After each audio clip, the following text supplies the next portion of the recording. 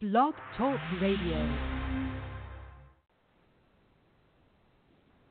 Hello, and welcome to our Black History podcast. First, we're going to briefly introduce ourselves and give a little background on why we decided to work on this blog. So I'm Samantha Garrison. I'm a junior, and I'm a double major with StratCom and Business Management. My name is Elizabeth Pantano. I'm a freshman StratCom major. I'm Christina Giglio. I'm a sophomore music and professional and creative writing double major. And I'm Anais Rivera, and I'm a sophomore English and professional and creative writing double major. So now we're just going to go around and say why we chose to write for this blog specifically. So I chose to write for this blog because there are so many historical Black figures out there who have never had a voice to share their accomplishments. For example, I wrote an article about Anne Lowe, the woman who designed Jacqueline Kennedy's wedding dress. I decided to write for this blog because I thought it would be a good opportunity to recognize Black figures who may not always get the recognition or credit they deserve. I also believe there's a great opportunity for me to learn more about Black history and read about significant figures and events that I may not have known before. I wanted to write for a blog dedicated to Black history because sharing the stories of minority groups can help spread awareness about the struggles and accomplishments of those who have been historically shunned and silenced by the majority. For me, this is a very personal topic. My ethnicity is Puerto Rican, but I racially identify as Black, and this has caused me to have a different experience living here in the United States, which is predominantly white. And I am very vocal and involved in social justice issues, especially regarding race and the LGBT community. And while we have made a lot of progress in decreasing racism, we still have a long way to go, which is why I'm using my voice in this blog as well as this podcast to prove that. So today, this podcast is going to focus on racial violence throughout the years in the United States. We are going to divide this into four main time periods, starting with the slave trade, proceeding through the Civil War and Reconstruction era, to the Jim Crow and Civil Rights era, which will finally bring us to the present day. Obviously, the United States has a horrible, violent history on an extremely large scale when it comes to slavery. In 1860, there were 3.9 million slaves in the United States. Slaves were degraded and treated brutally. They were beaten, branded, raped, whipped, and mutilated, even sometimes killed. They were dehumanized and treated as inferior beings. There are many stories of slaves and the terrible treatment they received that are still known and read today. For example, Frederick Douglass, an abolitionist, describes the poor treatment and violent behavior that he and his family members faced during his time as a slave in his autobiography titled Narrative of the Life of Frederick Douglass, an American Slave. One excerpt from Douglass's novel describes the first time he witnessed his Aunt Hester get whipped. He said, "The louder she screamed, the harder he whipped, and where the blood ran fastest, there he whipped longest. He would whip her to make her scream and whip her to make her hush, and not until overcome by fatigue would he cease to swing the blood-clotted cowskin. I remember the first time I ever witnessed this horrible exhibition. I was quite a child, but I well remember it. I never shall forget it whilst I remember anything. It was the first of a long series of outrages in which I was doomed to be a witness and a participant." I think this quote shows how ruthlessly violent that slave owners were to slaves. It's very difficult to read or hear such stories, but it's important that we know them. In February, I went to the Charles H. Wright Museum of African American History in Detroit with Anna on a school-sponsored trip, and there are sections that were extremely hard to walk through because they portrayed racial violence so realistically. We saw wax figures and mannequins chained in dungeons, tied to trees, lynched, branded, packed onto slave ships, and being auctioned off. All the mannequins had voices and sound effects as well. Hearing their pleas for help and wails in agony made it all the more painful. Unfortunately, slavery set a precedent for racial violence in the United States. Even after slavery was abolished, violence toward African Americans persisted, and sadly, it still happens today. Now I'm going to turn the conversation over to Christina, who will discuss the progression of racial violence into the Civil War and Reconstruction era. During the Civil War and Reconstruction era, which was roughly 1861 to 1877, slavery was the divider of American society. The settled social order and power between the Union and Confederacy, or North and South, regarding slavery. Lincoln, who loved the Union, believed that the nation was the incarnation of a universal set of ideas centered on political democracy and human liberty. Therefore, it was America's duty to abolish slavery if they wanted to claim the nation as representative of the world of human liberty. True emancipation was not the initial goal of the war, and because slavery was the root of America's political crisis during this period, radical Republicans in Congress and abolitionists clamored for action against slavery, and slaves by the thousands fled the plantations wherever the Union Army appeared. Lincoln concluded that this initial policy of fighting war solely to preserve the Union had to change. Thus, the Emancipation and Proclamation 1863 declared that all persons held as slaves within the Confederacy are and henceforth shall be free. However, slaves currently held within the United States or Confederate States captured by the Union were not freed, and this limited freedom would only be issued upon Union victory. Despite these issues with the proclamation, it allowed black men to fight in the Union Army and Navy, and by the end of the war, almost 200,000 black soldiers and sailors had fought for the Union. This would change the dynamic of race relations post-war and place black citizens subject to equal protection under the new law in the post-war game plan. With Union victory in 1865 and beginning of the Reconstruction era came the idea of civil rights. Former slaves sought out the right to vote as part of their desire for empowerment and autonomy. As soon as the Civil War ended, and in some parts of the South even earlier, blacks who had been free before the war came together with emancipated slaves in conventions, parades, and petition drives to demand suffrage and on occasion to organize their own freedom battles. However, President Andrew Jackson's Reconstruction program placed political power in the hands of white Southerners who enacted the Black Codes, which were laws that limited the rights of former slaves that attempted to push them back into plantation life. Thus, the Republican majority enacted the Civil Rights Act of 1866 and the 14th Amendment to the Constitution, which established ideas of birthright, citizenship, and equal rights for all Americans. This amendment prohibited states from abridging the privileges and immunities of citizens or denying them the equal protection under the law. The broad language of this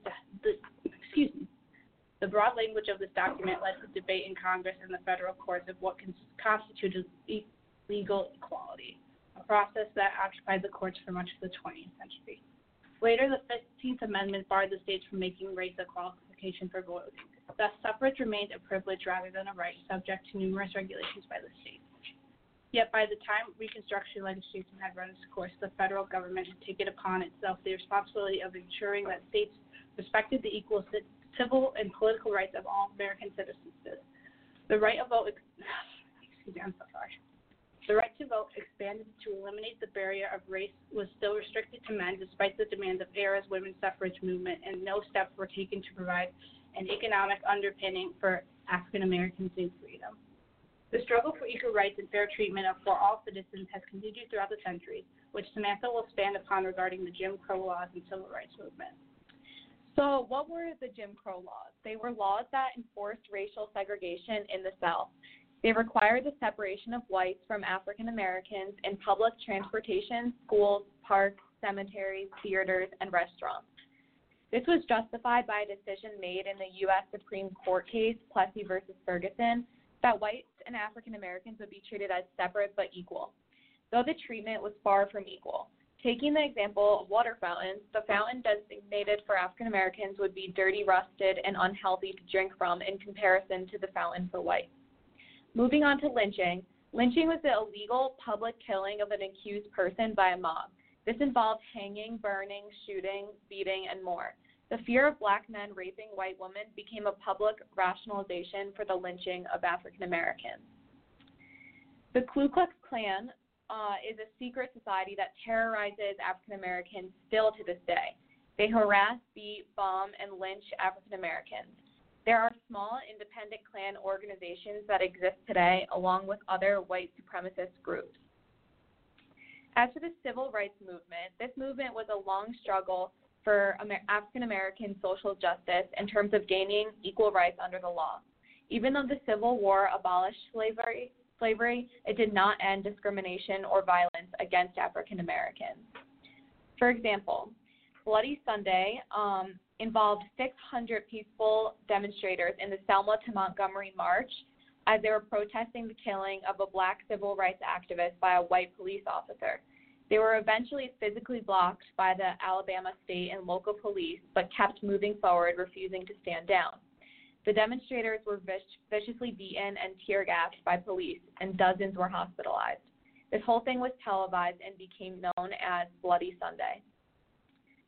Also, there were civil rights leaders that were assassinated, as you may know, including Malcolm X, who was the former Nation of Islam leader and Organization of Afro-American Unity founder. He was assassinated at a rally. Martin Luther King Jr. was a civil rights leader and Nobel Peace Prize recipient. He was assassinated on his hotel room's balcony.